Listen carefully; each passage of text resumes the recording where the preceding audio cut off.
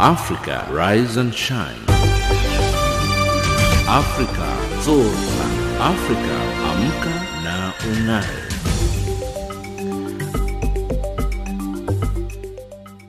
Good morning and a very warm welcome to Africa Rise and Shine. This is Channel Africa from an African perspective, coming to you live in Johannesburg, South Africa. We are on the frequencies 7230 kHz on the 41 meter band to Southern Africa and on 15255 kHz on the 19 meter band to West Africa, as well as DSTV's audio bouquet channel 802. I'm Lulu Gabu in studio with Ann Musa, Amanda Machaka and Figile Lungwati. In our top stories on Africa Rise and Shine at this hour, concerns over humanitarian situation in the DRC. South Africa's former president heads AU election observer mission to Kenya. And Zimbabwe introduces a 60-year jail term for rapists. In economics news, AB InBev to spend $310 million in Africa. And in sports news, Zambia beat South Africa in COSAFA Under-17 Championship. But first up, the news with Ann Musa.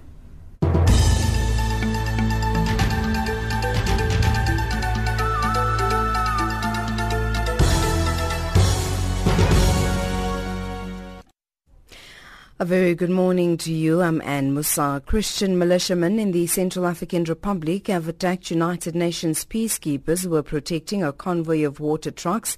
The BBC's David Bamsford has the details. A United Nations spokesman said that one Moroccan peacekeeper has been killed and 3 others injured in the attack. It took place in the southern diamond town of Bangassou, where Christian anti-Balaka militia have been besieging a cathedral housing hundreds of displaced Muslims. They've been sheltering in the compound since a wave of ethnic killings in May. Most aid agencies say they're suspending operations in the town. Thousands have died in the Central African Republic since mainly Muslim Seleka rebels ousted President Francois Bozize 4 years ago. The African Union has called on all stakeholders in Kenya's general election to ensure that its poll next month is free, fair and credible for the sake of the country's stability. Former South African President Thabo Mbeki, who's heading the AU election observer mission to Kenya, says a credible and peaceful poll on the 8th of August would set a precedent for the rest of Africa. Mbeki was speaking to the media in Nairobi after 2 days of marathon meetings with several key people in the electoral process.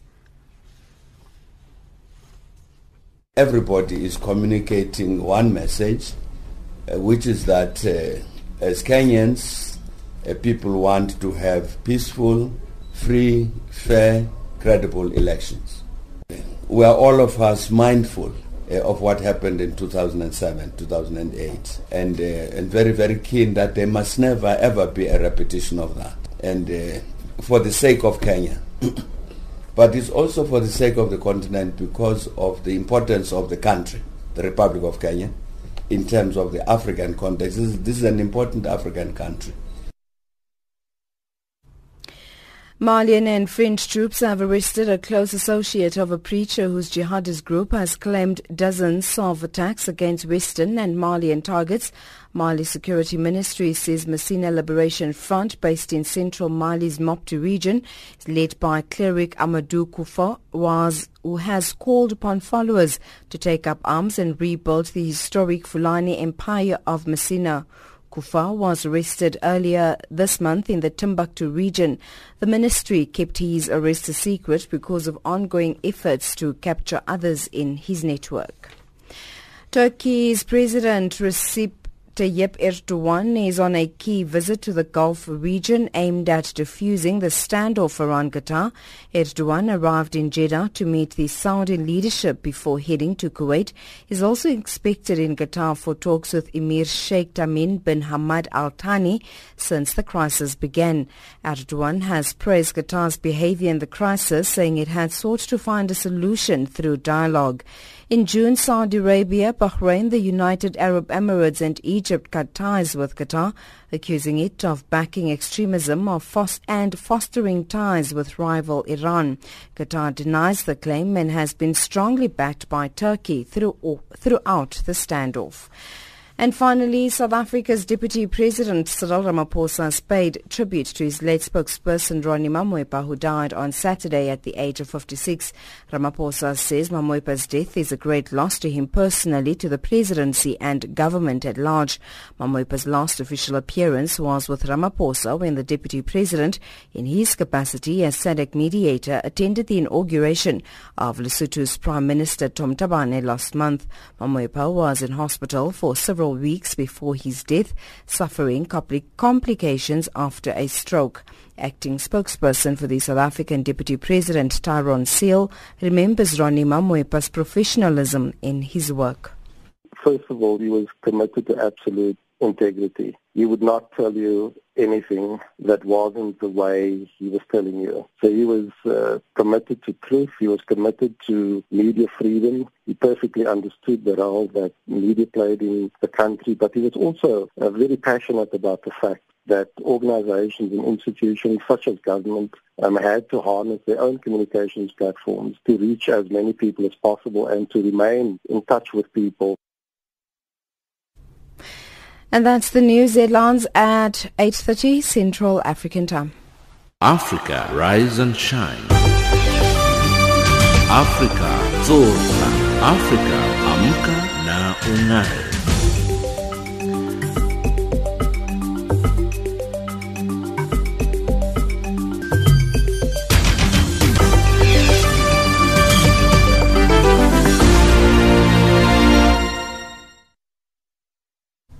Thank you, Anne.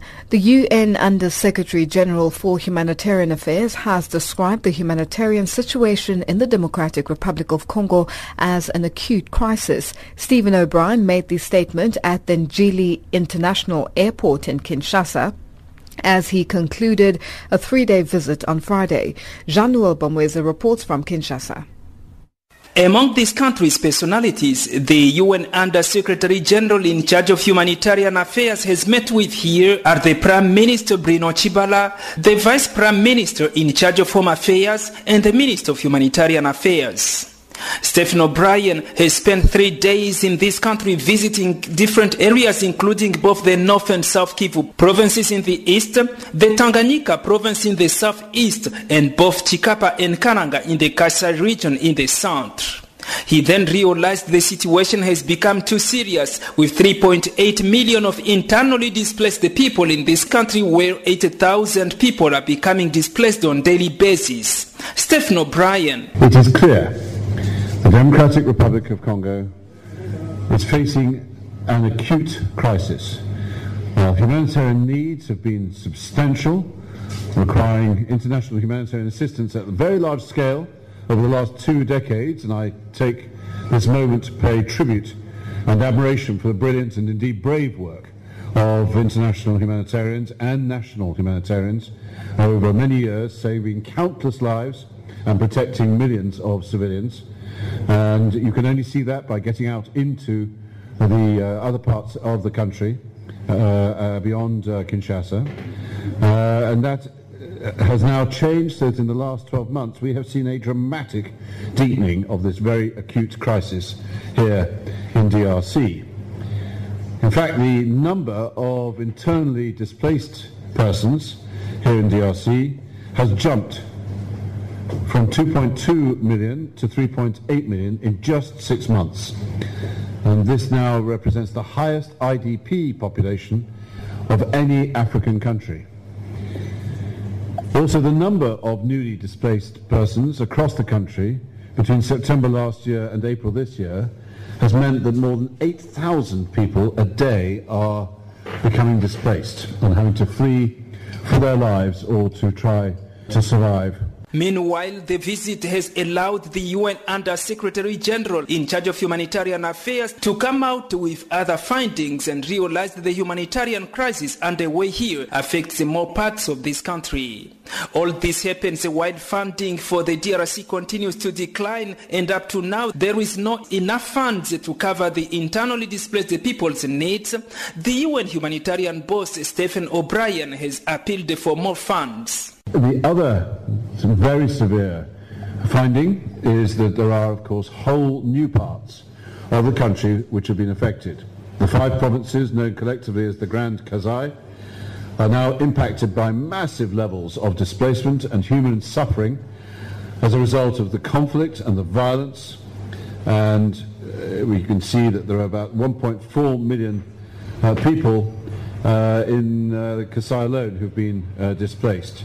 And of course we saw similar displacement, slightly lesser numbers, in the Tanganyika province. At the same time as all this, funding for life-saving needs in the Democratic Republic of the Congo continues to decline. The flash appeal, which we put out not that long ago for $64.5 million in order to make sure that we could launch a support operation fully funded for humanitarian assistance. The visit, the UN Under-Secretary General in charge of humanitarian affairs, concluded by a press conference on Friday, started on Wednesday. Stephen O'Brien arrived here in Kinshasa on Tuesday in the evening. Channel Africa Kinshasa, Jean-Noel Bamweze. The African Union has called on all stakeholders in Kenya's general election to ensure the election is free, fair and credible for the sake of the country's stability after the polls. Former South African President Thabo Mbeki, who is heading an African Union elections observer mission to Kenya, said the East African economic powerhouse holds a vital role in the continent and a credible and peaceful election would set a precedent for the rest of Africa. He spoke to the media in Nairobi on Saturday after 2 days of marathon meetings with several key people in the electoral process. Sarah Kimani has more. Just over 2 weeks to the polls in Kenya, campaigns are in top gear. For a country that has previously witnessed electoral-related chaos, there is a cautious optimism. Everybody is communicating one message, which is that as Kenyans, people want to have peaceful, free, fair, credible elections. A delicate balance for Kenyans hoping for a credible, free and fair election, but also that it will pass on peacefully. We are all of us mindful of what happened in 2007, 2008, and very, very keen that there must never, ever be a repetition of that. And for the sake of Kenya. But it's also for the sake of the continent because of the importance of the country, the Republic of Kenya, in terms of the African context. This is an important African country. And what Kenya does serves as an example in terms of the rest of the continent.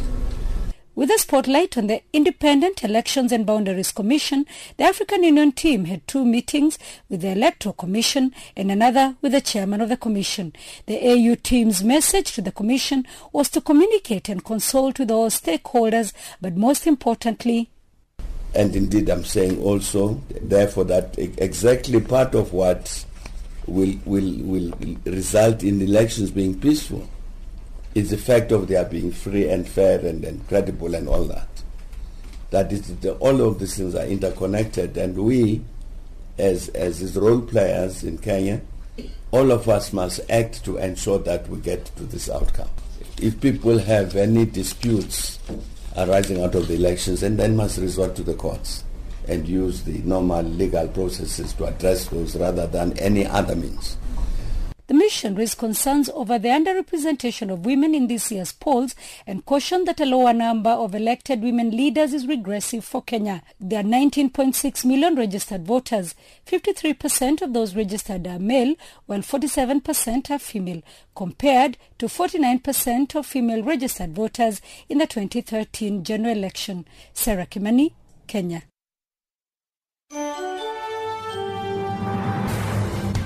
This is Channel Africa, South Africa's international radio station on shortwave, internet and satellite. Listen to Channel Africa in English, Kiswahili, French, Silozi, Portuguese and Chinyanja.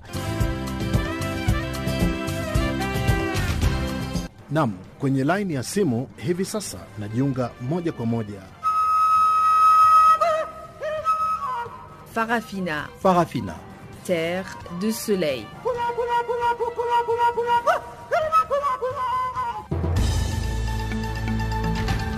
Maria Macande Embalelwa Kina Miriam Mlopo. Está na companhia do Serviço em Língua Portuguesa do Canal África, a voz da Renascença Africana que transmite a partir dos seus estúdios centrais de Auckland Park, cidade de Johannesburg, África do Sul. Zochitika mu África.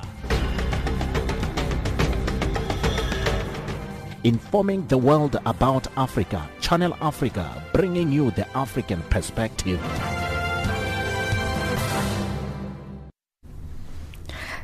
South Africa's President Jacob Zuma says the manner in which the late African National Congress President Chief Albert Luthuli died remains questionable even today. He was speaking in Grootwil in the country's KwaZulu-Natal province during the 50th commemoration since Chief Luthuli died.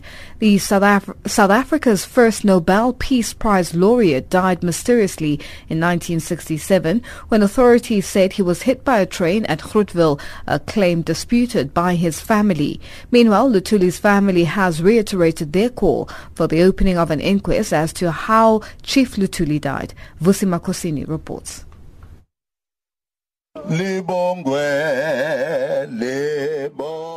Scores of people from across KwaZulu gathered in Grootwil to commemorate and celebrate the life of the late ANC President Chief Albert Luthuli.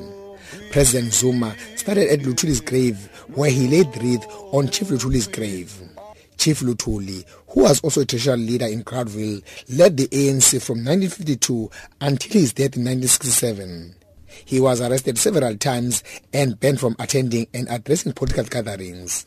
Speaking to hundreds of people attending Luthuli's commemoration, President Zuma said an explanation as how Luthuli died is still questionable. On this day, 50 years ago, our country lost one of its most illustrious sons and Africa's first Nobel Peace Prize laureate, Chief Albert Luthuli, under mysterious circumstances. The official report was that he was run over by a train. The report remains unconvincing to this day, given the brutality of the racist apartheid regime and its attitude to the leaders of the mass democratic movement. The death of Chief Albert Luthuli will continue to be shrouded in suspicion. President Zuma described Luthuli as one of the outstanding leaders the ANC ever had. He denounced the reports that Chief Luthuli was against the formation of Umkhonto weSizwe, the former ANC military wing. When it was discussed about this military wing, what is going to be its name? It was named by Chief Albert Luthuli. And he said, if you are a man and he realizes you are weak, the place you run to is your home. But if the man follows you and the person follows you, he asks the question, you take your spear.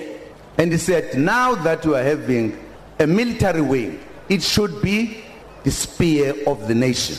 He named MK to be Umkhonto weSizwe, because you might not know some of the elements, how much he was involved in the underground structure. There is no decision that was taken without him. Of course, a decision was taken that Nelson Mandela must lead the initiative, and it meant that he must therefore disappear, go underground, be the commander-in-chief. The Luthuli family does not believe that Chief Luthuli's death was as a result of being hit by a train. Chief Luthuli's daughter, Dr. Albertina Luthuli, says as the family, they want a probe on how their father died. We are encouraged now that in fact, it's been pronounced on the matter of the death of my father openly in such a gathering by people like the president himself, recognized that, and you heard him also using that mysterious. You heard me talk mysterious, Comrade Wilson Khunu, and we all feel the same way, that my father's death is not yet well, explained. But we know how he died.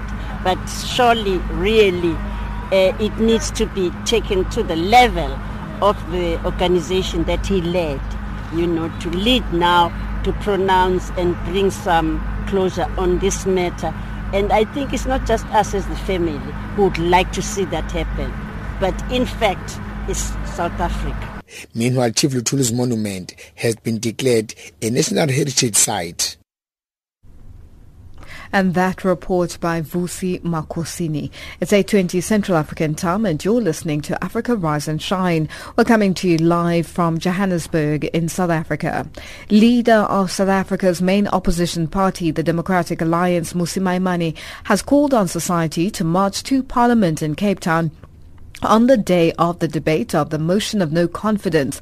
Maimane is conducting a door-to-door campaign in the township of Maputing Katu in the Northern Cape province ahead of the local by-elections and the 2019 general elections. He says ANC MPs cannot be trusted to vote to have President Zuma removed because they are also tainted by corruption. Neo Budumela reports. The ANC has already proclaimed that they will defend Jacob Zuma. And if they want to do that, whether secret or not secret, it is now upon us as the people to take action into our own hands. Less than a month before the vote of no confidence in President Jacob Zuma, DA leader Mmusi Maimane says that it is clear that certain ANC members of parliament will protect Zuma in the upcoming parliamentary debate on the vote of no confidence in him. Maimane says this is because the entire cabinet of the ANC is party to corrupt activities in government. It's become quite clear that people like Baleka Mbete, etc., will want to protect Jacob Zuma. But we want South Africans like Makosi Khoza and all the opposition will stand together to vote to have Jacob Zuma removed. And we believe that ultimately, as people will be marching, we've already called for a march. On the 8th of August, we want all South Africans to come to Cape Town. March on that day. They must march in all their communities. They must march in the Northern Cape. They must march everywhere. Because we want to see a change. Maimane gave the strongest indication yet that opposition parties would attempt to form a coalition government if the parties garnered enough votes in the 2019 elections. He also hinted that the DA may call for an early election. We must vote for a coalition-led government so that we can ensure that we live in a South Africa where corruption will not succeed, jobs can be created for our people, and local government delivers services for our people. At the earliest elections possible, we want to vote to remove the whole ANC because it's the ANC who are protecting Jacob Zuma, and by extension, they protect the Guptas, they protect corruption, and 2019 cannot come soon. I'm hoping we can have elections sooner so we can remove the whole lot of them. The parliamentary debate on the vote of no confidence will be held on August the 8th. I'm Neo Budumela in Katu in the Northern Cape.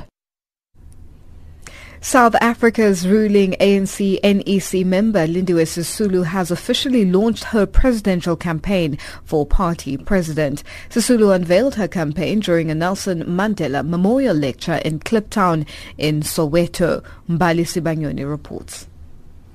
Arriving to a packed hall at the Walter Sisulu Square in Kliptown, named after her father, ANC NEC member Lindiwe Sisulu officially presented herself to party branches ahead of the race for ANC president.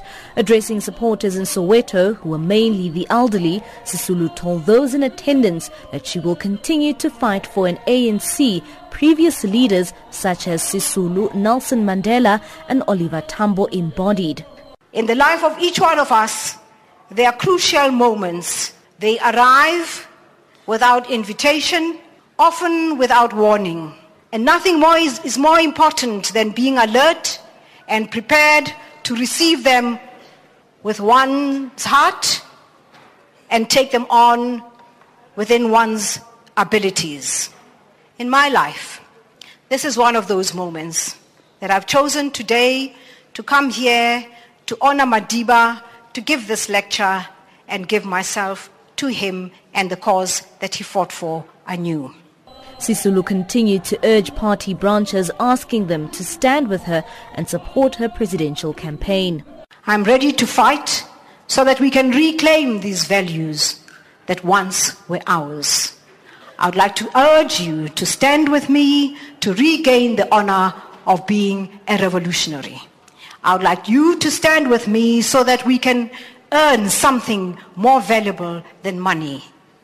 That is integrity, honor, courage, heart, and respect. I would like you to stand with me because we have to save the ANC. With the slogan, "It's a must," the presidential hopeful highlighted what urgently needs to be addressed in South Africa. I, Lindiwe Sisulu, have committed myself to these principles. I have committed myself to ensure that all of these things that I have counted as a must are a must, first of all, to me. We must further ensure that we cry out loud and say we must stop the killings in KwaZulu-Natal. It is alien to the culture of the ANC. It is not the culture of our movement. We must stop violence against women and children. It is alien to our culture. It must stop. We must stop corruption. It is alien to our movement and it is harming us. We must unshackle ourselves from the stronghold of undemocratic processes. The ANC is not for sale. So for heaven's sake, don't let anybody buy your vote. And don't you buy anybody's vote. Campaigns for the position of ANC president is only expected to begin in September. So far, Deputy President Cyril Ramaphosa, former AU Commission Chairperson Nkosazana Dlamini-Zuma, ANC National Chairperson Baleka Mbete, former ANC Treasurer General Matthews Phosa and long-serving NEC member Jeff Radebe are also vying for the top job. A new president will be elected in December at the elective conference. Ambali Sibanyoni in Kliptown, Soweto. Zimbabweans have welcomed the government's decision to impose a mandatory 60-year jail sentence for rapists. This is expected to address the growing problem of sexual assault in the country, especially against minors and disabled. Although a motion was moved in Parliament in 2014, government only responded a few days ago through a cabinet decision. Simon Mochema reports from Harare. The honeymoon is over for rapists in Zimbabwe. Government announced a few days ago when a decision was made to impose a mandatory 60-year jail term for raping a child and a disabled. According to the government, a decision was reached following an outcry over how criminal courts treated rapists, imposing lenient sentences and in a way trivializing the heinous offense at a time when the maximum penalty was life imprisonment. Despite the country having a strong sexual offences law, magistrates were not given enough powers to impose such stiff penalties. Due to the low jail sentences for raping children, the country experienced an increase in the matters up to 325 per month and recorded the highest child marriages rate of 33%. When a Harare-based lawyer and opposition legislator Jessima Jome moved the motion in 2014, she never expected government would respond 3 years later, owing to the absence of a political will. Government is a very strange creature. It needs to do a lot of things, and a lot of very critical urgent things such as these ones.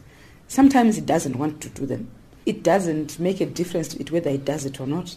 And sometimes it wants to do them. But in all those three instances, it just doesn't do them. The government has had some political will to do this for a long time, but it just hasn't been doing it. It doesn't matter. If you don't do it, it doesn't help. So my hope was to push. What I was really upset about that really said to me, look, go and move this motion was, I heard the Minister of Women Affairs, she had being interviewed. I read a story about how she was lamenting her and crying her heart out about the need for that somebody must review sentences and make them stiffer for rape and so on. So I thought, who is the minister hoping will do that? That's what the ministers do. Jessima Jome said government should do more. I feel and encouraged. I wish I could find a word, but I'm very happy that the government is finally doing what it should have been doing a long time ago. That is to could keep a watch on trends for sentencing, particularly gender-based violence and rape in particular, to see whether they are working out, whether justice is being done, because it isn't being done at all. I'm very unhappy about the way the law is not treating rape especially seriously and other forms of gender-based violence. And my concern has been about the whole chain of the criminal justice system around sexual violence and gender-based violence and rape. The law has had a very poor response, and it's most visible in the sentencing, because that's what we say. Mishek Hogwe, president of the Law Society of Zimbabwe, had this to say. You see, the issue of rape has always been a topical issue, and especially rape perpetrated against minors. It's a serious case, and obviously one of the ways of trying to deter people from committing the offense would be to have very stiff penalties. Whether it's 60 years or some other stiff penalties is not so important to me. What is important is the penalty has to be harsh enough to express society's revulsion of such offenses. On one hand, Barbara Nyangairi, director of Deaf Zimbabwe Trust, welcomed government's move. The mandatory jail sentence for rape, and especially for girls with disabilities, is a welcome move, particularly because girls with disabilities face double vulnerability in the sense that they are disabled and then somebody takes advantage of their vulnerability. Many sexual offenders, particularly for girls who are deaf and those with physical disabilities, have been taking advantage of the fact that the children cannot report them. In some cases, they've not been able to describe the offense to somebody because of the lack of sign language provision in our country. A Harare-based mother, Tsepisi Mpofu, said the decision is welcome, although government should not differentiate categories of rape. Rape is rape. You raped a disabled person, you raped an adult, it's the same. There's no difference. I think life in jail is the best. He will be hounded the whole of life. In Harare, Zimbabwe, this is Simon Muchemwa. It's 8:32 Central African Time, and our headlines up next with Ann Musa.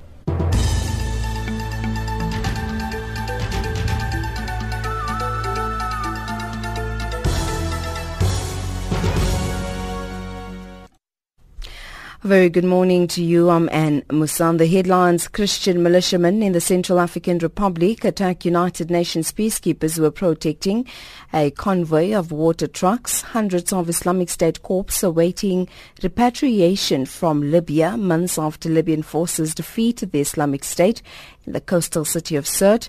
And Amnesty International says in a new report that thousands of South Sudanese women and girls and some men who have been raped in ethnically charged sexual attacks in the ongoing conflict are battling mental distress and stigma with nowhere to turn for help. Those are the stories making headlines.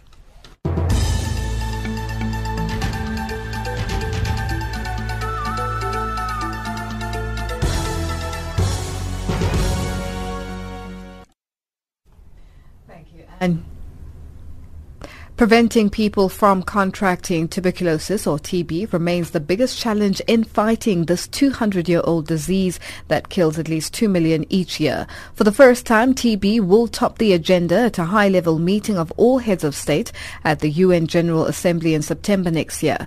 This will hopefully lead to a solution on how to eradicate the curable disease. Tabile Mbele reports. Chairperson of the Global Stop TB Partnership and Health Minister Aaron Motsoaledi says TB is one of the major medical challenges globally.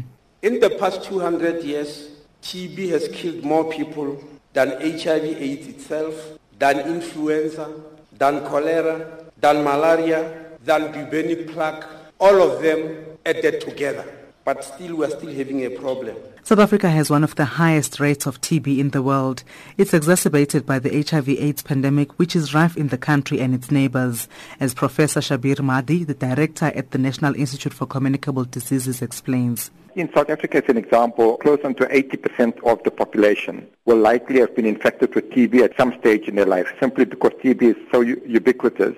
It circulates so freely in the environment that everyone becomes infected. What's happening is that people remain infected and they develop disease at a much later stage. So unless we can stop people from becoming infected in the first place, right, we're never going to get on top of the problem, and we're never going to eradicate TB. He says the country needs to identify infected people very early, put them on treatment immediately, and ensure they complete the course if it is to contain the disease. And that's our problem. Firstly, we don't have sufficient number of cases that are detected early in the course of the illness. If they're not detected early, it means they're going to infect more people around them. Number two, up to 25% to 30% of the people that are tested and that have TB, they don't go back to the clinic to get the results, and they're not started on TB treatment. And then number three, the problem we face again is that of the people that actually started on TB treatment, not all of them are actually completing 6 months or 9 months of treatment. Those that do not complete the treatment will either die or develop multi-drug resistant TB,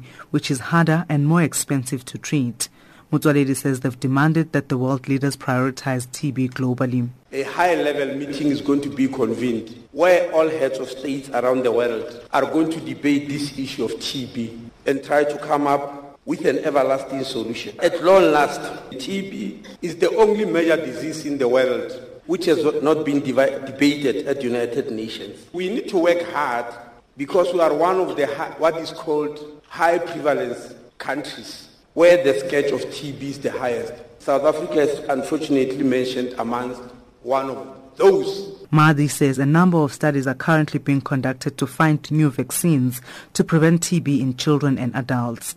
He says 2 vaccines are currently being evaluated in Soweto and Cape Town, and the results should be available late next year. I'm Tabile Mbele in Johannesburg. Hello and welcome to Channel Africa, the African Perspective. We broadcast from Johannesburg in South Africa, and our main aim is to provide you with news, views, knowledge and entertainment from Africa to Africans and listeners from around the world. Reporting for Channel Africa in Harare, Zimbabwe, this is Simon Muchemwa. Reporting for Channel Africa, I am Diana Wanyonyi in Mombasa. For Channel Africa, I am Kumbero Munjerere in Johannesburg. Channel Africa Kinshasa, Jean-Noel Bamweze. Reporting for Channel Africa from Zambia, I am Hilda Kekelwa. Channel Africa, bringing you the African perspective.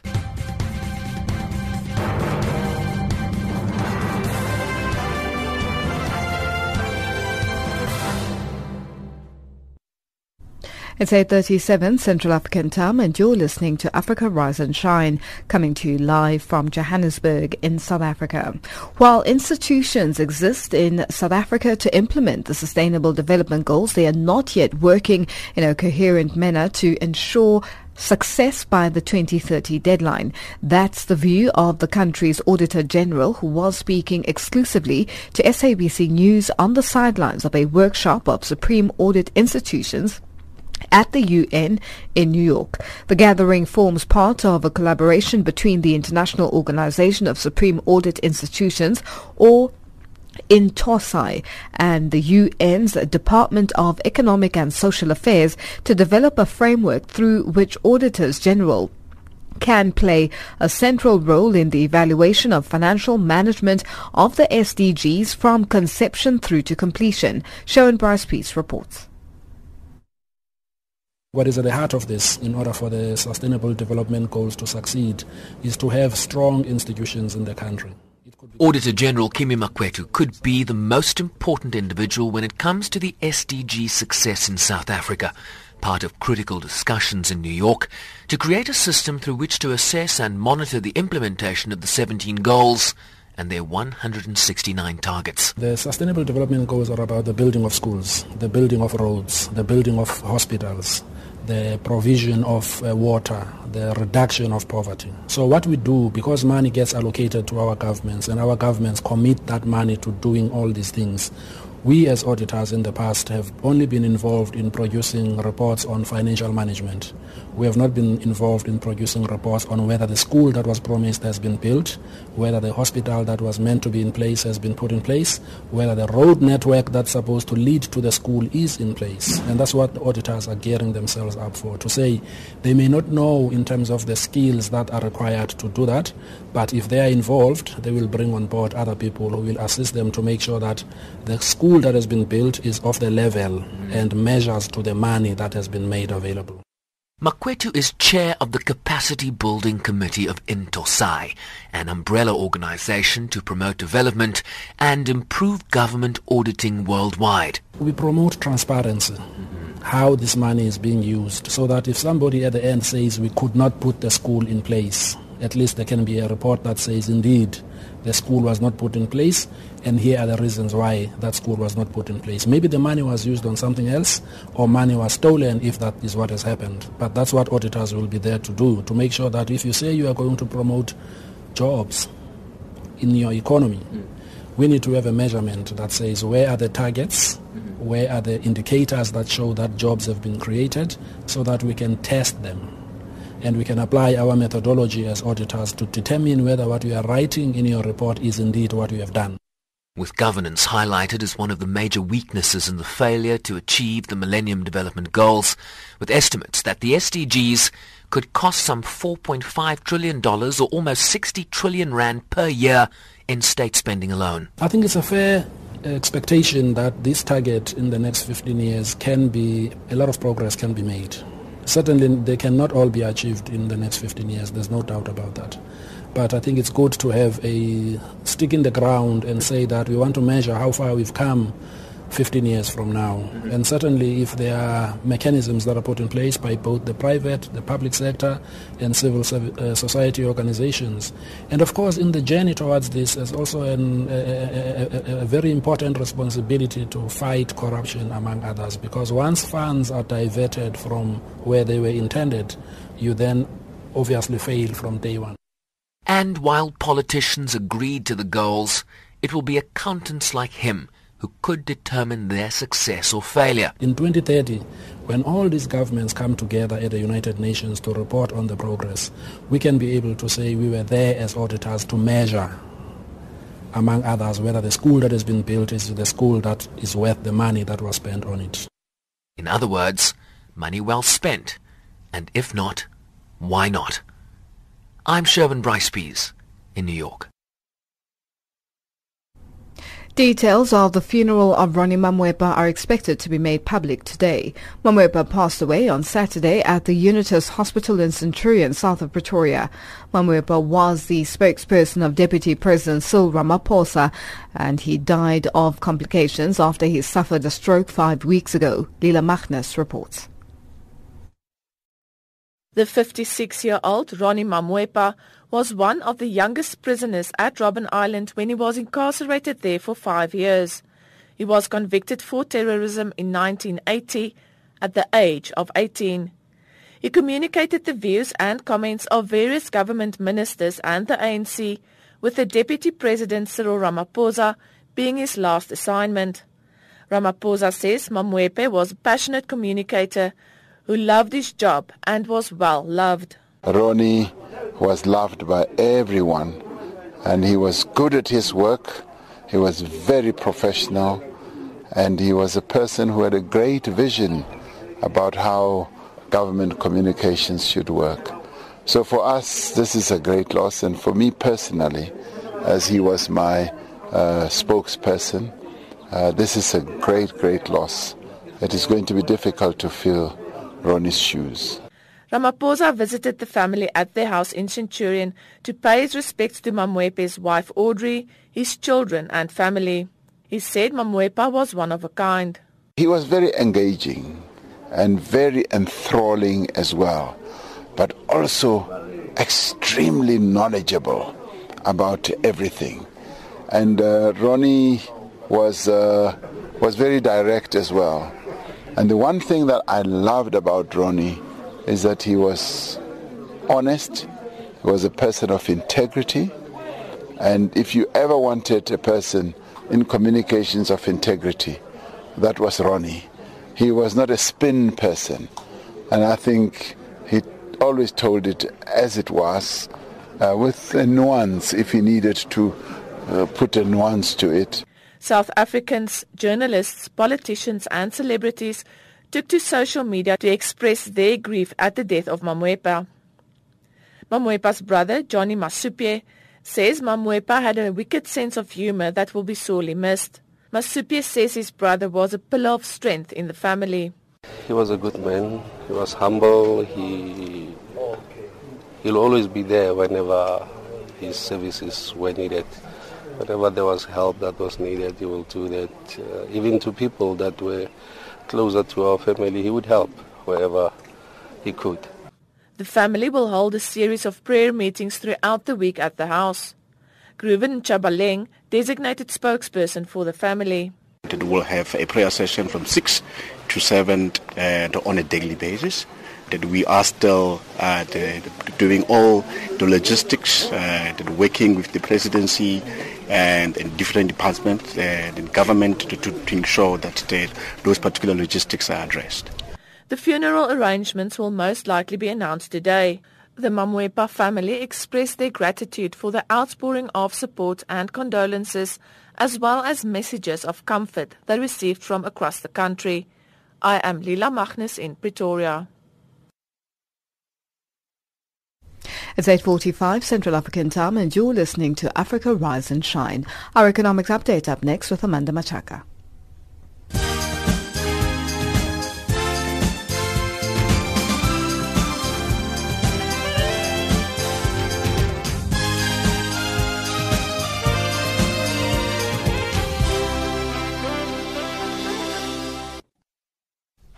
Thank you, Lulu. Good morning. Zimbabwean President Robert Mugabe has pleaded with his country's skilled workers living in the diaspora to return home so that they could help in reviving the country's floundering economy. This comes at a time when an estimated 4 million Zimbabweans are living outside the country after fleeing economic problems and alleged political persecution at the hands of the 93-year-old leader's administration. Meanwhile, the Zimbabwean government has overrun its 2016 national budget by close to $1 billion, presenting the inaugural 2016 annual budget review in Parliament.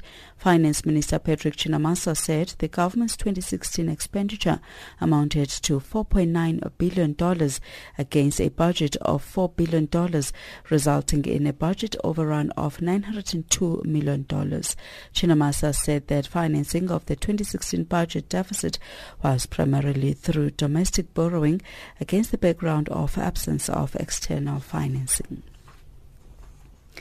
The world economy is making steady progress as it recovers from the financial crisis which happened under a year ago.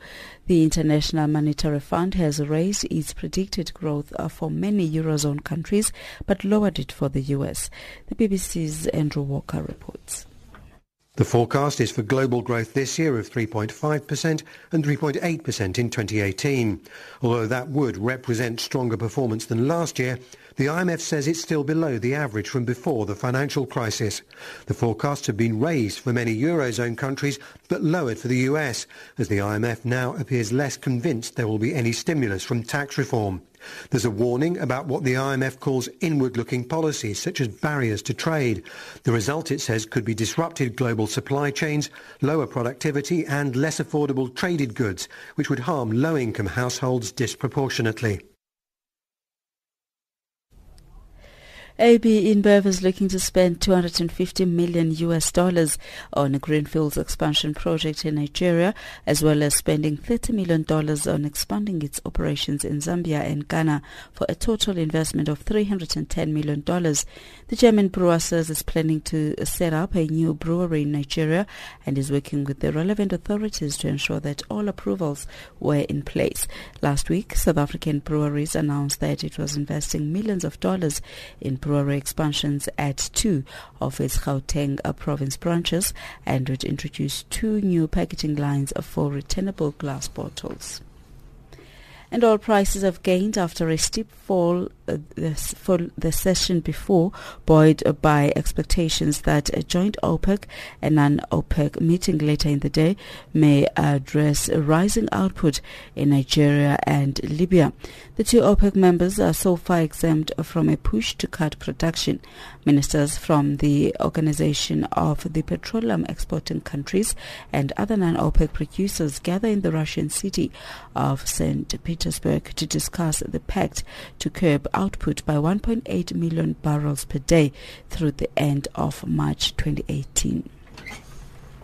In your financial indicators, the US dollar is trading at 12.90 to the South African rand, 9.99 to the Botswana pula, and at 8.75 to the Zambian kwacha. It's at 0.76 to the British pound and 0.85 to the euro. In commodities, gold is at $1,254 and platinum at $929 an ounce. The price of Brent crude oil is at $49.13 a barrel. And that's how it's looking at this hour.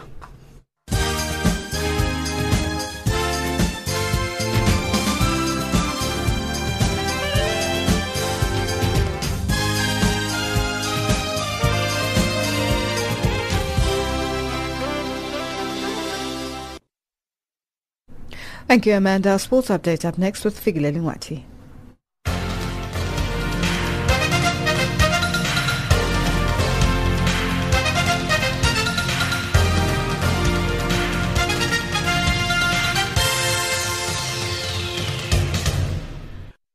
First up in our update this hour, we begin with athletics. World Athletics governing body, the IAAF President Lord Sebastian Coe, says he cannot guarantee next month's World Athletics Championships will be drug-free. Russia's Athletics Federation is banned from the event in London, having been suspended by the Sports Global governing body in 2015 amid allegations of state-sponsored doping. Coe, however, added the system for detecting cheats is a lot safer. Russia was barred from international athletics after last year's McLaren report claimed more than 1,000 athletes benefiting from a state-sponsored doping program between 2011 and 2015. Coe says in April he was disappointed by the lack of progress made by Russia in anti-doping reforms. On to football news. South African national under-17 football team, Amajimbos, have suffered their first loss in the COSAFA Under-17 tournament in Port Louis in Mauritius, narrowly going down 3-2 to Group B leader Zambia. The game looked like heading for another big scoreline as the Zambians led 3-0 at halftime. Amajimbos head coach Muli Finseki has more on the challenges in the first half. Congratulations to Zambia to have won their match. And I think congratulations also to South African players, the way they conducted themselves in the second half, and we only lacked confidence and self-belief in the first half. That is why we ended up giving away those 3 goals. But I think that is always experience when you are working with junior players, because at this age they are under 15 in our case, and their mental strength is very low. Concentration lapses happens to be the order of the day, so we are fully aware of it. And I think from us helping them from the bench, that's exactly what we should be doing with junior players, because we need to remind them of their individual roles and functions within the game. South African national under-17 football team Amajita still have a chance to qualify for the semi-finals. They are up against Madagascar in the last group match on Tuesday and will fancy their chances of progressing. That's according to Ntsegi. It could have been a game of 2 halves when they scored 3 goals in the first half, and then we were to score 3 goals in the second half. So what we saw in the second half is that we were never under pressure, or the goalkeeper was never under pressure with the approach from Zambia. So that really worked for us, because we were fully aware that they had a lot of confidence in possession. And then we took advantage of that, and I think our transition moments really worked for us. So we're looking forward to the last match of the group. Hopefully we'll do well in that match and qualify for the semi-finals. In hockey news, 20 of the best hockey-playing nations in the world have spent an amazing couple of weeks in South Africa, and South African Hockey Association SAHA CEO Marisa Langeni says they can be proud as a country for the way they have hosted this year's FIH World Hockey League semi-finals as the curtain was coming down at Wits Hockey Astro in Johannesburg. South Africa has certainly put the bar very high in terms of hosting, in terms of what we've been able to achieve with this specific event, having 20 top nations all coming to Johannesburg and having faith in this local organizing committee that we could pull off a fantastic event has been testament to all the work that's happened in the background. So yes, lots of challenges in terms of getting everybody into hotels, transport, etc. But I think that, with the volunteers that we have on the ground, we've been able to pull off a fantastic event thus far. And finally, with golf news, Jordan Spieth won the British Open at the Royal Birkdale on Sunday by 3 shots from fellow American Matt Kuchar after a dramatic final round. Spieth, 23, shot a 69 to finish on 12 under par, with Kuchar second at 9 under. He's the first man to post 4 rounds in the 60s in an Open at Birkdale. It is Spieth's third major title after he won the Masters and US Open in 2015. Spieth had been top of the leaderboard after each of the first 3 rounds, and his victory saw him emulate the great Jack Nicklaus in getting his hands on a third different major before turning 24. That's your sport news this hour.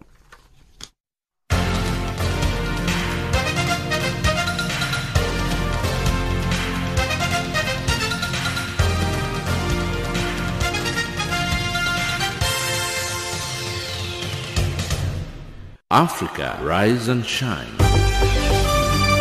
Africa, zorka. Africa, amka na ung'are.